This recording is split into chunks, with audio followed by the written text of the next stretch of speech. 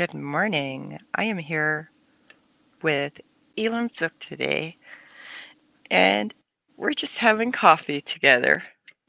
Elam is another former Amish person, by the way, everybody.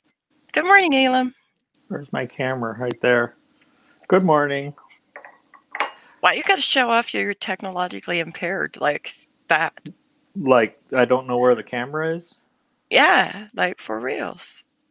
It's just a great, subtle, way of establishing what's going on here. you you don't have to tell the whole world we're a little bit technologically impaired.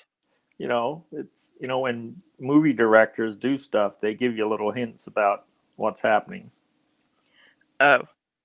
So we're having a technologically impaired discussion. Although, let me point this out. Somebody might not appreciate this, but it's pretty funny when people have to go to the Amish person and ask them for technological help. I bet you enjoy that. Well, I had fun with that when, I don't know, 10, 12 years ago, I was working with on a construction project with a guy who the construction work was just sort of a deviation from what he normally did. He was like in publicity for a big business, and so he was all over social media stuff, and so he got me on social media. Like I was there was probably less than 50 people in all of Lancaster County that were on Twitter, and I was fucking one of them. You were one of them? It was pretty fun. You figured out how to use 144 characters to describe something. Damn right. Oh, yeah. And then you started wearing a hoodie, too. Yeah. So how does it feel to wear a hoodie when for 30 years you were not allowed to wear a hoodie? I don't know. I'm not sure we weren't allowed to have hoodies. We weren't. Well, you guys were weird. No, we weren't. You really guys allowed. were too whole. Yeah, you like to bring that up. You like to call us weird. We didn't really weren't allowed to have hoodies, but I think we had some number of clothing that were allowed to be worn in certain situations where we had hoodies. But I guess, how would we even put them on if we had a damn hat on? So anyway, let's talk about something else. Like what? Yeah. Like what? Like the new Amish clothes we're going to make, and then we'll wear them on this show. I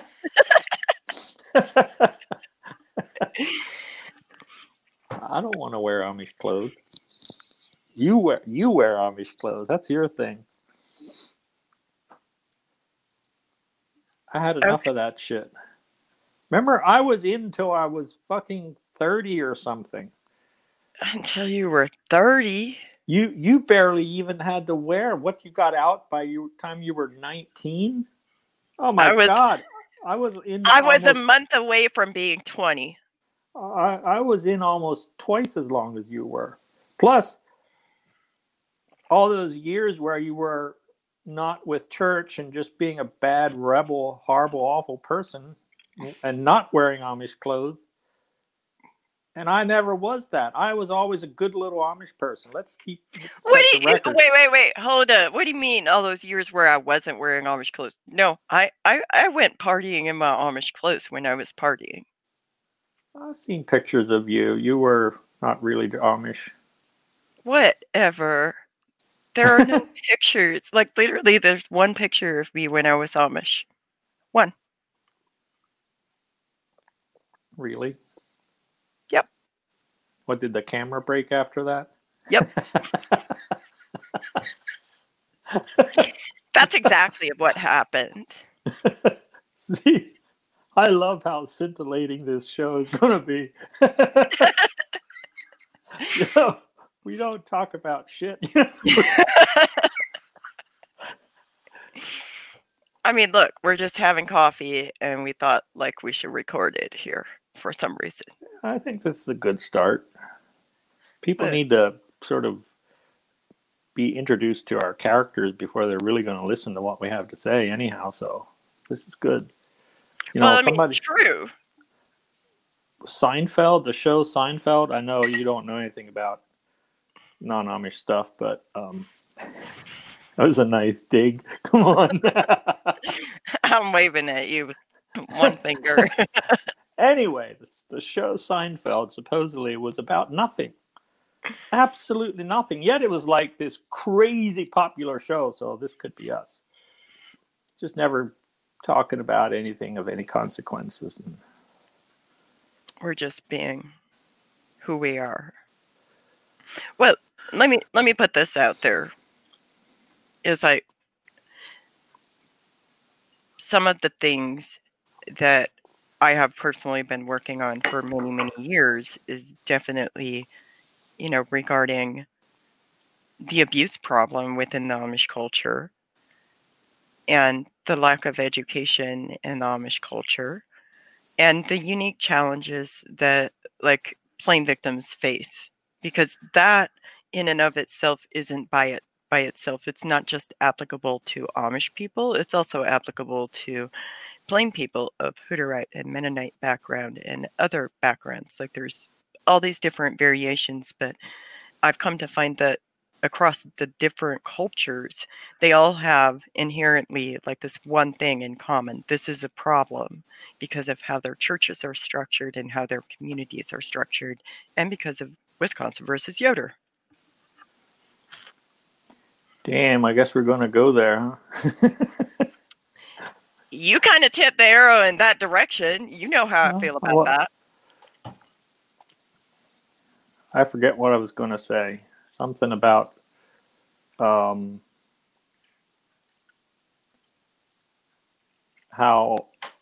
Amish survivors of sexual assault have to overcome this.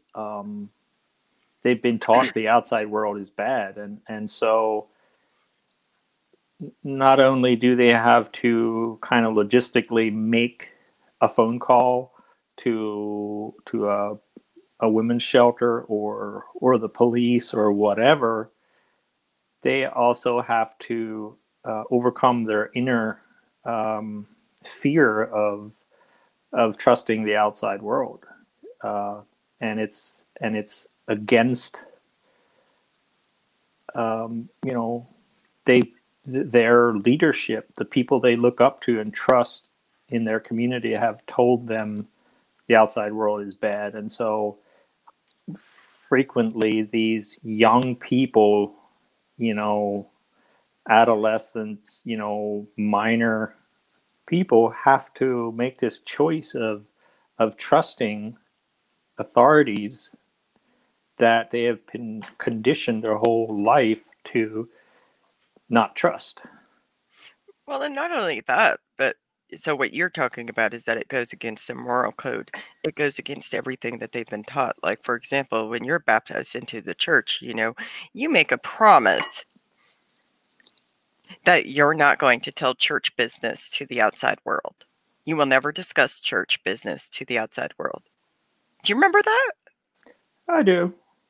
And so inherently, when you do go to the outside world and you do ask for help, you're going against everything that you have been taught for however many years that has been basically beaten into you in both mentally and sometimes even physically.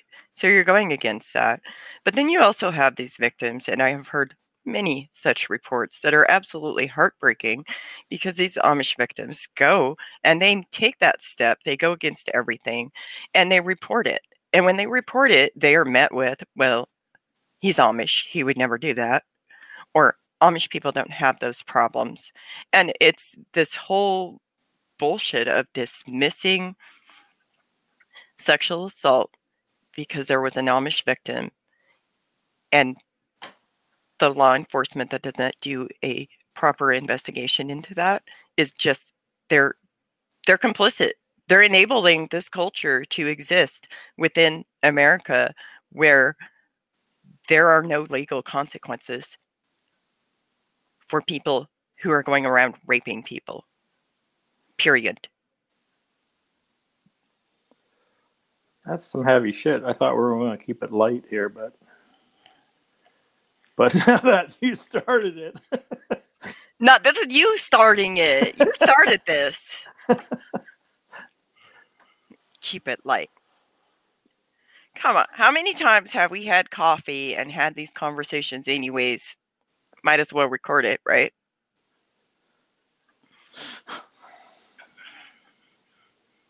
What? I don't want to talk about this shit.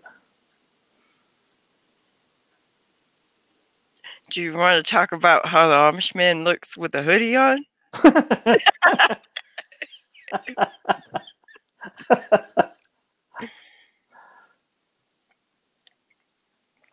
Is that what you want to talk about? Since there's just no programming structure whatsoever here, what I want to talk about is,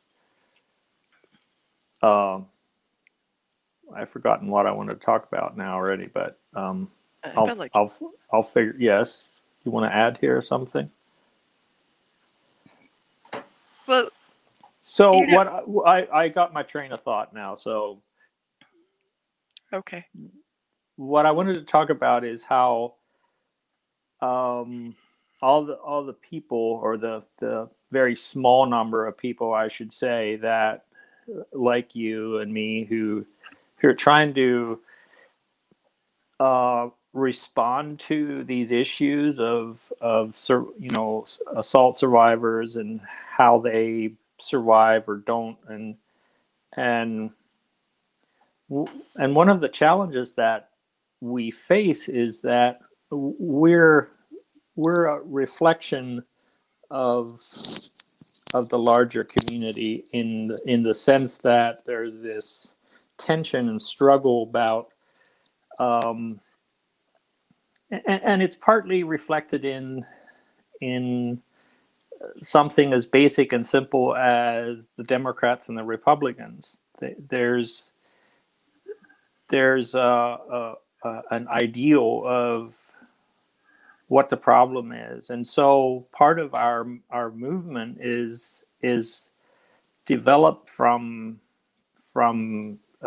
Christians who left the Amish and adopted some form of Christianity that's usually very conservative, evangelical Christianity, and the problem that we face is that in those ideological differences,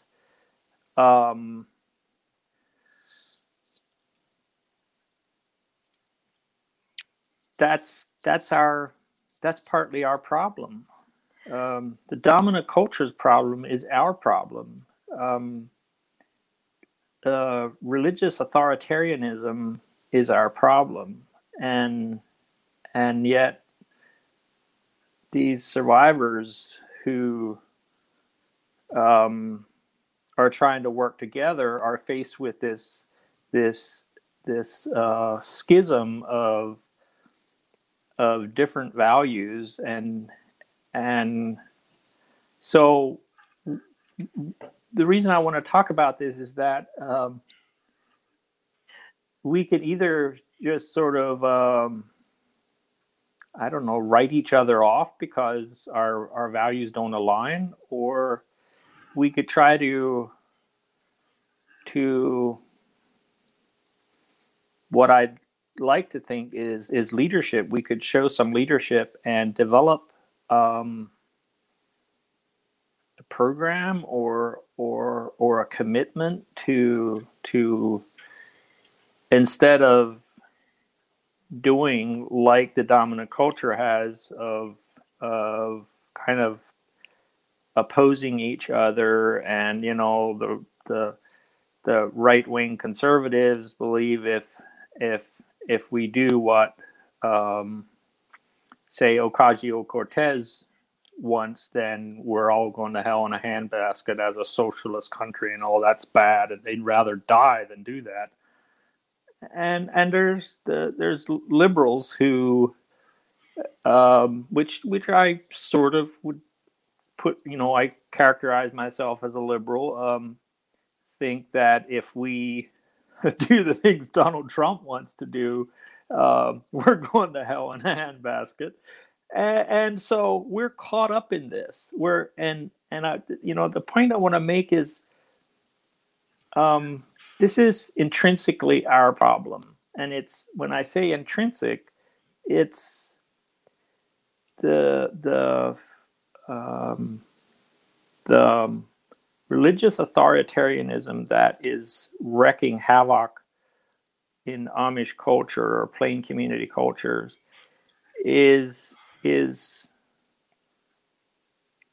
was created by the right wing political movement in this country, and so it's, our fate is very closely tied to the fate of this country, which is let's just say it's in a hell of a mess, and we're not working together. And what I want to do is create a format or a movement who recognizes that we, us activists working on these plain community abuse problems, have an opportunity to overcome these issues, and it's in acknowledging them and finding a way forward together that we can best address this abuse issue and be the most effective. And just to give you a little bit of an idea of what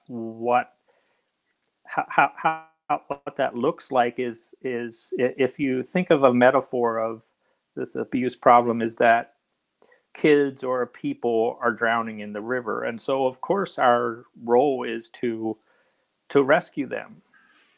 And sometimes it's not, we're not so clearly the rescuers as we're drowning out there with them and figuring out how we can get to shore together. Or that's a very important part of it, is to save ourselves and to save each other, and take a responsible position towards these abuse survivors.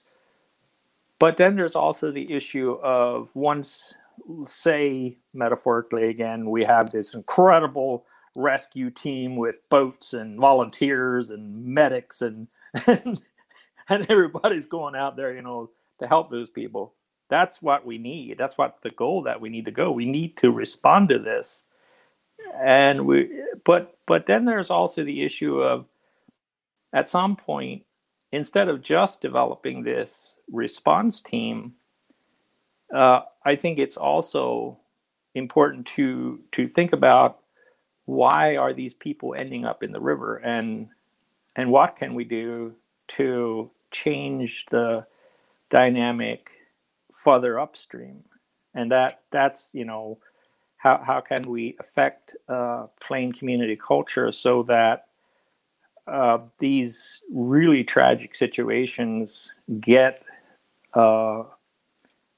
remediated in the culture, instead of just having a reactionary response on the outside of it. And it's in that sense of going upstream and figuring out, how do we stop people from coming in? Why don't these kids have flotation devices? Why weren't they taught how to swim, think, safe touch? There's all these things that could be happening, so that there isn't a need for this incredible rescue operation further downstream.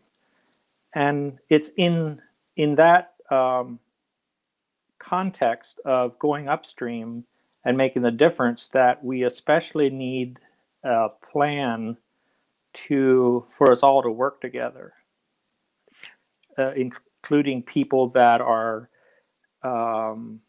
immersed in the right wing culture that is partly, created this dynamic of religious authoritarianism. And anyway, there's much to be added and developed around that. But So, to reinforce what you're kind of talking about, would you say that it's unity, like as opposed to division, like create unity between the liberals and the right wing people, and also the moderates? There's moderate people out there who don't believe in either of those things, and so that's kind of like important to acknowledge. But if we come together and we work on this and we have a common goal, that can be like a way to show leadership, because that's what needs to happen in America, right? yeah, we need a we need a format that that allows for the development of engagement and participation from both sides. Right. And I think that either all of the people involved in this are committed to this issue, and so if we can use that strength of commitment to engaging the abuse issue in plain communities, and just admit that we're also part of the larger culture, and that's partly where, to use a fancy term, that's where the pathology comes from. That's where the sickness comes from. And when I say sickness, I'm talking about abuse situations that just go on for years and years and years and years. And like yours, for example, Mary, where there was Yeah. no point where any person in authority in your community stepped forward to make things better. And when you step forward and did something, they unilaterally, unequivocally condemned what you did, and so that's a sickness. It's one thing for abuse on some level to happen, but if the community then doesn't have a self-corrective response on its own, and that's what I'm talking about. Well, no, When I talk there. about going upstream, that's the end goal, to get the community itself to develop a self-corrective response. Well, I mean, when you think about it, so the community's response is often like, you don't fight hard enough, you don't pray hard enough. Oh, if you actually believed and had faith, when you prayed, this wouldn't happen anymore. Or your dress is too short, or the shot spindle is too thick. Just Stop sitte it. kapp färdig. Vad ska you talk? But the other thing is that they do their 6 weeks of bond in Maidong or shunning, whatever people can relate to. They do that to the rapist, and then after that, like they allow them around children, even if they're already, like, they confessed in the church. And the thing is every time one of the perpetrators got in trouble, in my case, like, it didn't help matters. It actually made it worse. Their threats got worse. Their death threats, their mind control, grooming. Grooming is a real thing. All of those things, everything just got worse. So it basically taught the perpetrators to become better at mentally manipulating and emotionally harming children. That's not okay.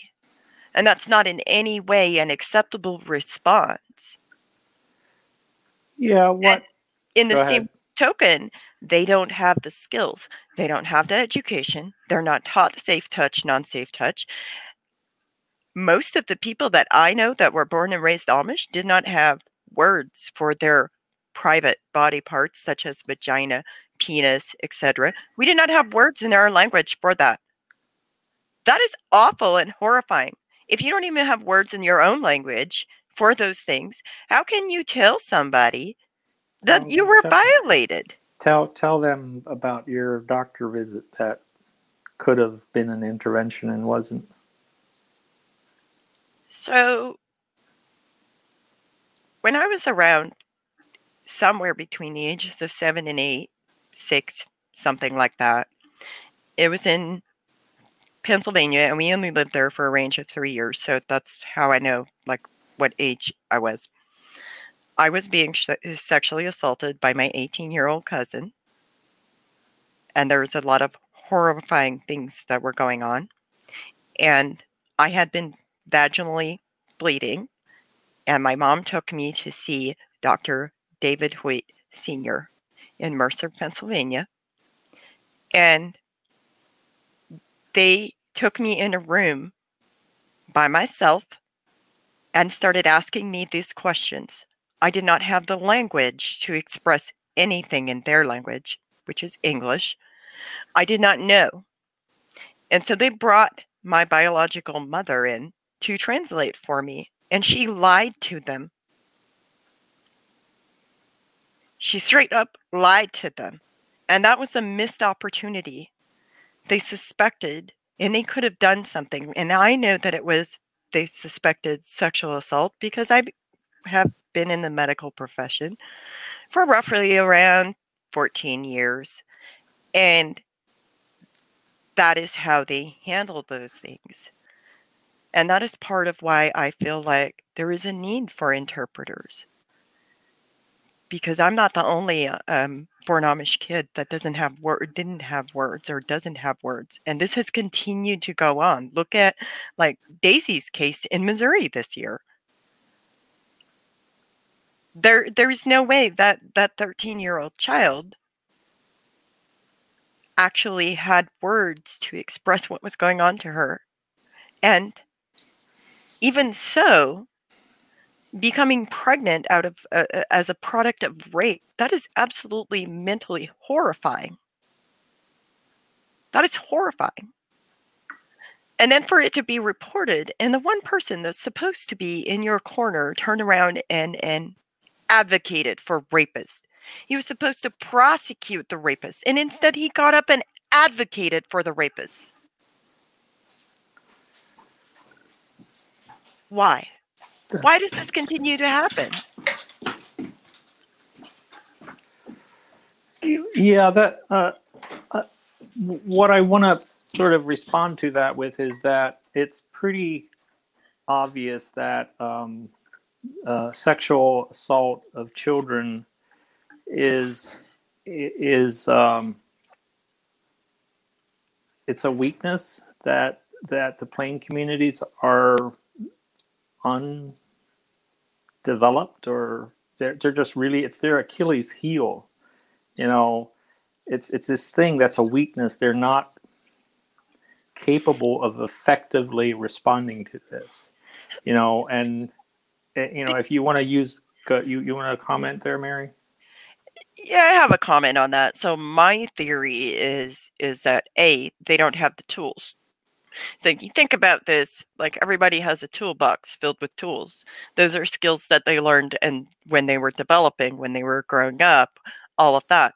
Like their children as Amish children, like we went to an Amish school. We had an 8th grade education. And inside of that school, like we don't have like certified like teachers who are qualified. If you went to an Amish school and you got out of 8th grade, then you can teach school, as long as you're in good standing with the church. But the other thing is their curriculum. When you look at their curriculum, they have reading, writing, math, a little bit of history and a little bit of geography, and of course, when you go to school, like that's when we learned English. In school, we learned English. And when you think about it in the dominant culture, like these kids go to public school and they're exposed to a whole other variety of things. And to be honest, I was quite frankly shocked when my child came home from public school and told me that they had to do a class on like safe touch and unsafe touch. And it's not like I didn't have that conversation with my child already. I did. But it's more or less like just goes to show you like the differences. Like we didn't have any education on safe touch and non-safe touch. That wasn't put out there. So in a way, when it's put out there in the public school system, like it can also be something that can create a conversation between parents and their children and create a safe place for them to express what is really safe touch. Yeah, And that's they got left behind because of Wisconsin versus Yoder. that's that's the question of going back to the metaphors. Why aren't these kids? Why don't they have a flotation device on if they're out in the river? There needs, but there's also the larger community's response at the top level is shunning means virtually nothing in terms of the punishment, the quote unquote punishment for a sexual predator in these plain communities is really ill suited to effectively protect children. And so when I talk about the Achilles heel, this is what I'm talking about. They just don't have an effective response. And that's that instead of just sweeping that issue under the rug, if we want to quote unquote stop these people from ending up in the river needing to be rescued, we have to engage these communities' failures and talk about what would make a difference. How can they become partners in helping this operation of saving people who are drowning in the river, instead of us fighting them and focusing all our efforts at saving people with our speedboats out on the river. How about we go and in one form or another start engaging this community? How can they be effective partners to help in this process? And go ahead. Well, they have the conservative crisis intervention teams and they have the Amish restoration teams, and that's a few communities who are attempting to show an engagement. But here's the problem. The problem with that is they're literally putting people in places who think that victims of sexual assault are lying close to 50% of the time. And that I actually heard from a committee leader that really, I just don't believe that it's okay. So engaging them, yes, but I think engaging them, but also like requiring like certain types of skills. Like the church should not be allowed to just sit there and appoint people to the committee who they want to appoint. It should be somebody who has this and this and this and these skills, and they should be required to take certain classes because they're not putting the right people in the right place at the right time. Do you want to elaborate a little bit what these committees are? They're supposed to be committees who are assisting the victims, but also providing support for the victims, helping them receive any type of therapy or counseling that they may need, but also making sure that the perpetrators are receiving treatment. And the problem is that you have people in those places who I personally spoke to, Mr. Jake Mast of the Amish Restoration Committee of Northeastern Ohio, who said that we're finding about half of these, they're lying about it. And that to me is just horrifying, because he's in a position where he's supposed to be assisting both sides of this equation. And I personally think it should be separated, one committee for the victims and one for the perpetrators. Secondly, if you believe that half of the people are lying when they come forward with allegations, either your community has a really big lying problem, or you are silencing victims. And I'm inclined to believe it's the silencing victims part. Because remember how they treat lying. Kanske nog det sahabrik ma. We're going to need an interpreter on you. But Well, you know as well as I do, they treat lying as a really big sin.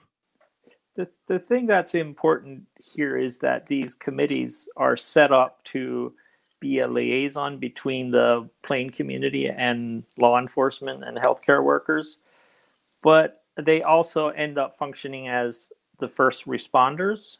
So when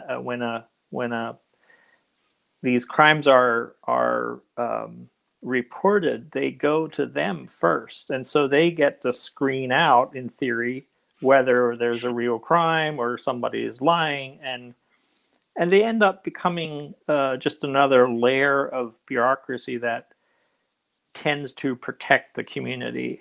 And again, this is just another example of the plain community being woefully inadequate in developing an effective response to this crisis.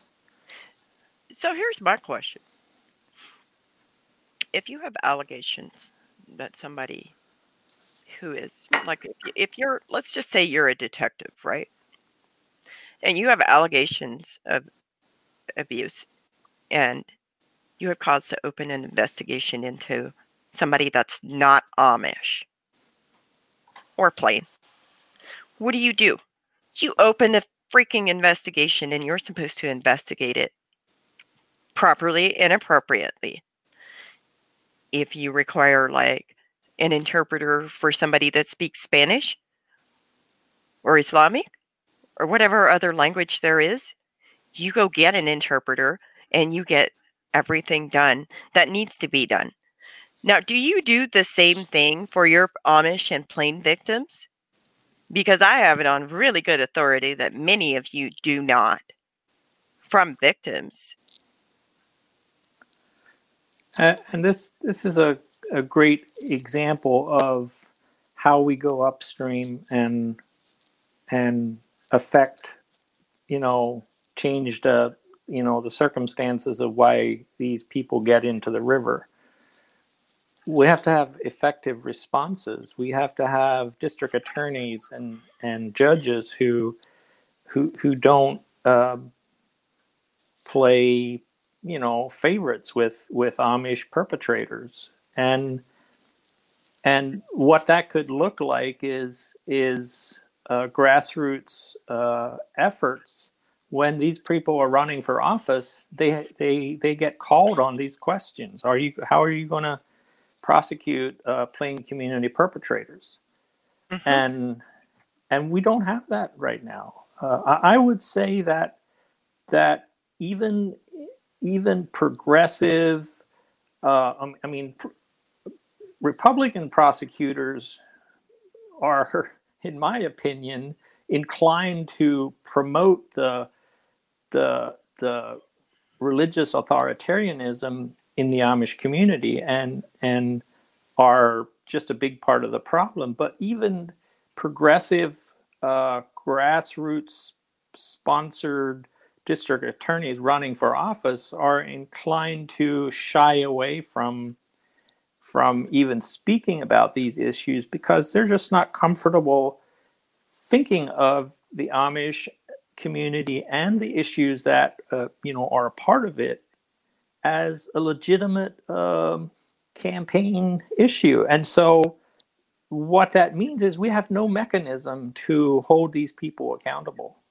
It's just their goodwill, which is based on whatever they think the political winds are at the moment. And so there's no, it's a way, this is an example of how the Amish community or the plain community writ large is exempt from actual kind of evolutionary processes that serve them. This is, if you want to get down into the weeds of how do we keep people from ending up in the river, this is part of it. And there's many other ways that this can play out. We're just starting the conversation about this, and we need people to join us and bring their ideas and their commitment to this subject. And Yeah. that's my story. Oh yeah, you're sticking to it.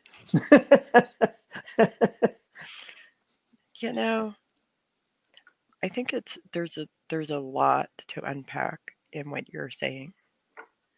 I don't think it can be effectively done through one conversation. No, I'm 100% in agreement with that. That this is just the cracking the door open on this subject, and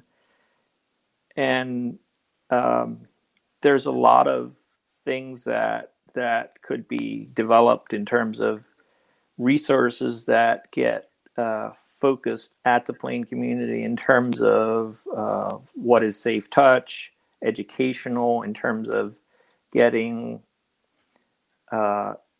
support from healthcare providers, law enforcement, these committees that are set up. They could be on the right side of history, or they could just perpetuate the problem.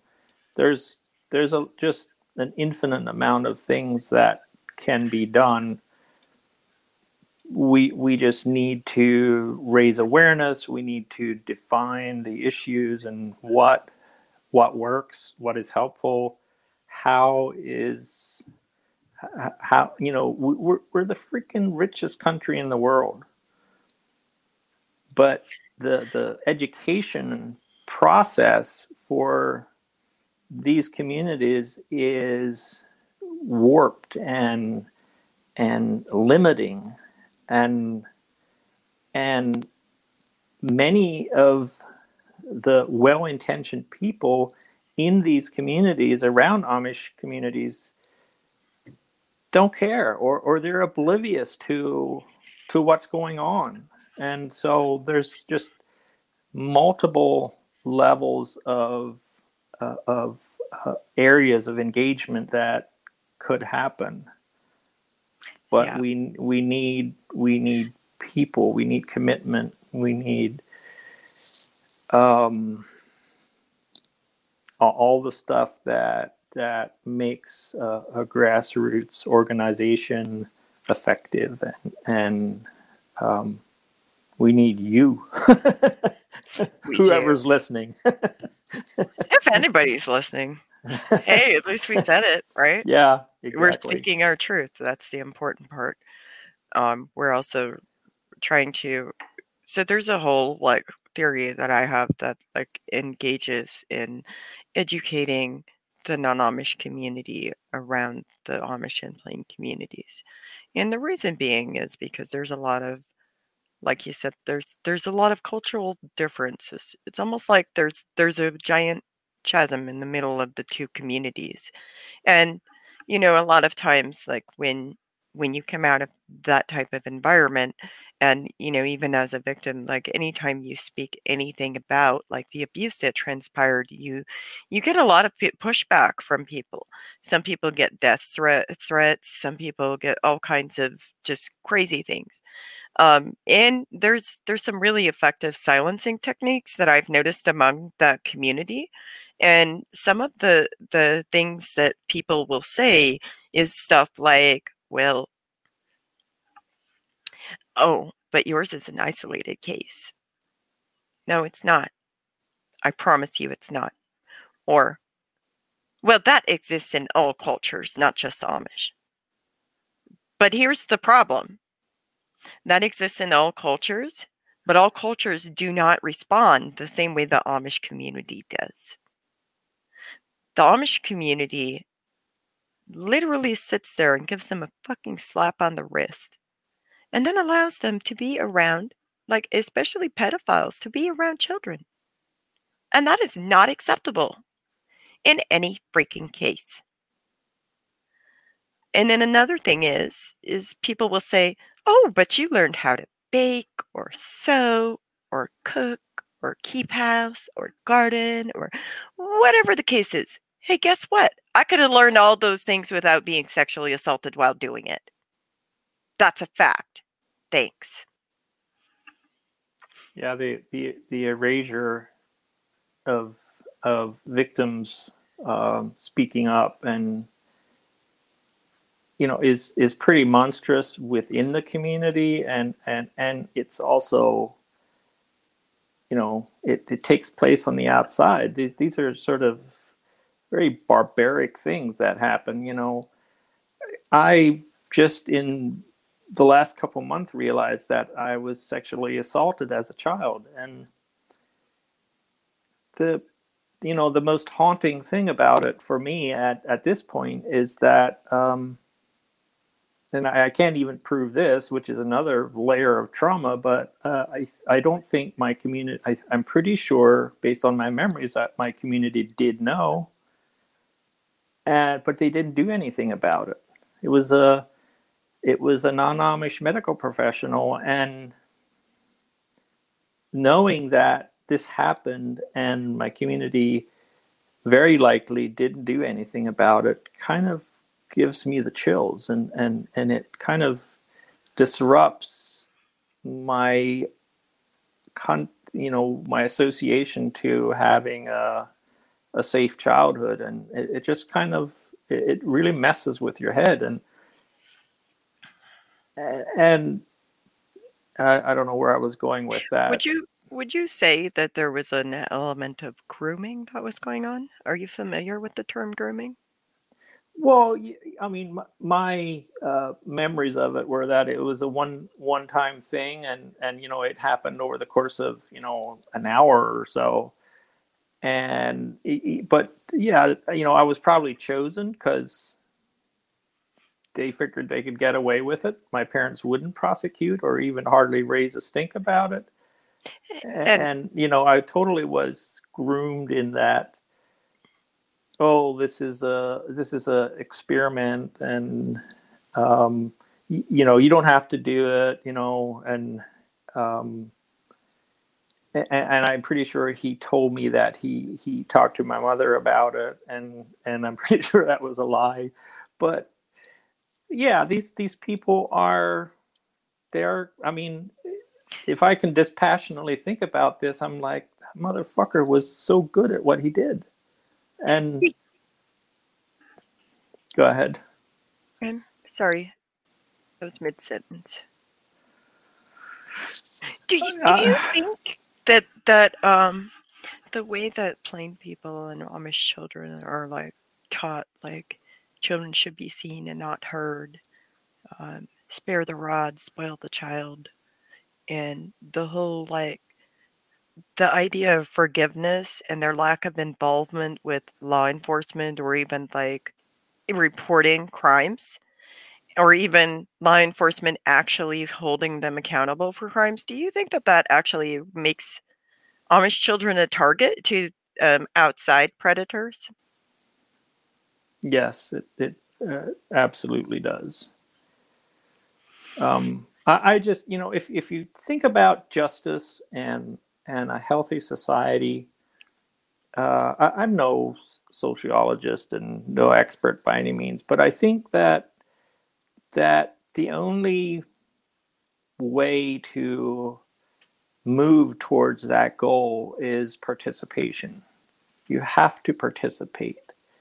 And what the Amish do is they inherently remove themselves from that. Like my parents, they, instead of uh, participating by speaking up, going to the law, trying to make sure this guy doesn't get to keep doing it, there's I just think there's a fundamental flaw in the whole relationship between the non the dominant culture and the Amish, in that they think they can sort of exist in this space without being participants. And I think there's a breakdown in that process. There's people speak for them, and that's maybe a little bit of a a topic for another. Yeah, we don't have time for all that. Another time. I'm already done with my coffee, so we said we were having coffee.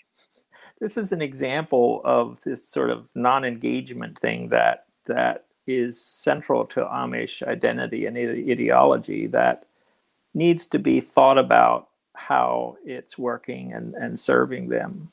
And we're at 51 minutes, so I know we didn't talk about more than just coffee for the first 10 minutes, but suckers. Really? I just gotta point out, like, hey, like, let's talk about like the some of the coping skills that we have. So Elam has this whole thing about, like, he likes the whole idea of how I make the Amish clothes. And one day he says he's gonna send a fabric and I'm supposed to make a new Amish dress with it. I just have one question for him. Does it have to be in the Otnum? No. I mean, the community I was born into, our dresses couldn't have sleeves, so we had to make a dress form without sleeves, and then we had to have a top that got put on with the freaking sleeves on it. So I just want you to know, what if I made one like that? I'm here. Yeah, no. Personally, I love sewing, but I also don't love sewing Amish clothes, so there's that. So I have a question for you about our next episode. Yeah. Are you gonna can people give us feedback and request topics that we discuss and send us questions? I mean, sure they can. Well, that's what we need. Yep, I'm sure. When is this? Are people listening now? Nobody listens to what we have to say. Isn't that the usual? But you're gonna put it on Facebook or something, right? It's on YouTube. We'll link it to Facebook, and so I can post it. And all right, I'll do it. Hey, let me ask you this: what about like you just want to do like a couple months where we do like every Sunday morning we have coffee?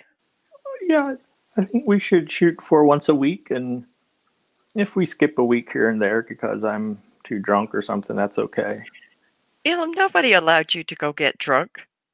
De Brady har net hadden du kanst. Yeah, well, my you uncle.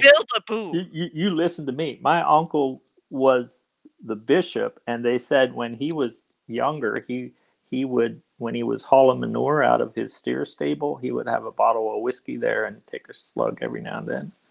My favorite. So don't give me shit about drinking. I was trained up right.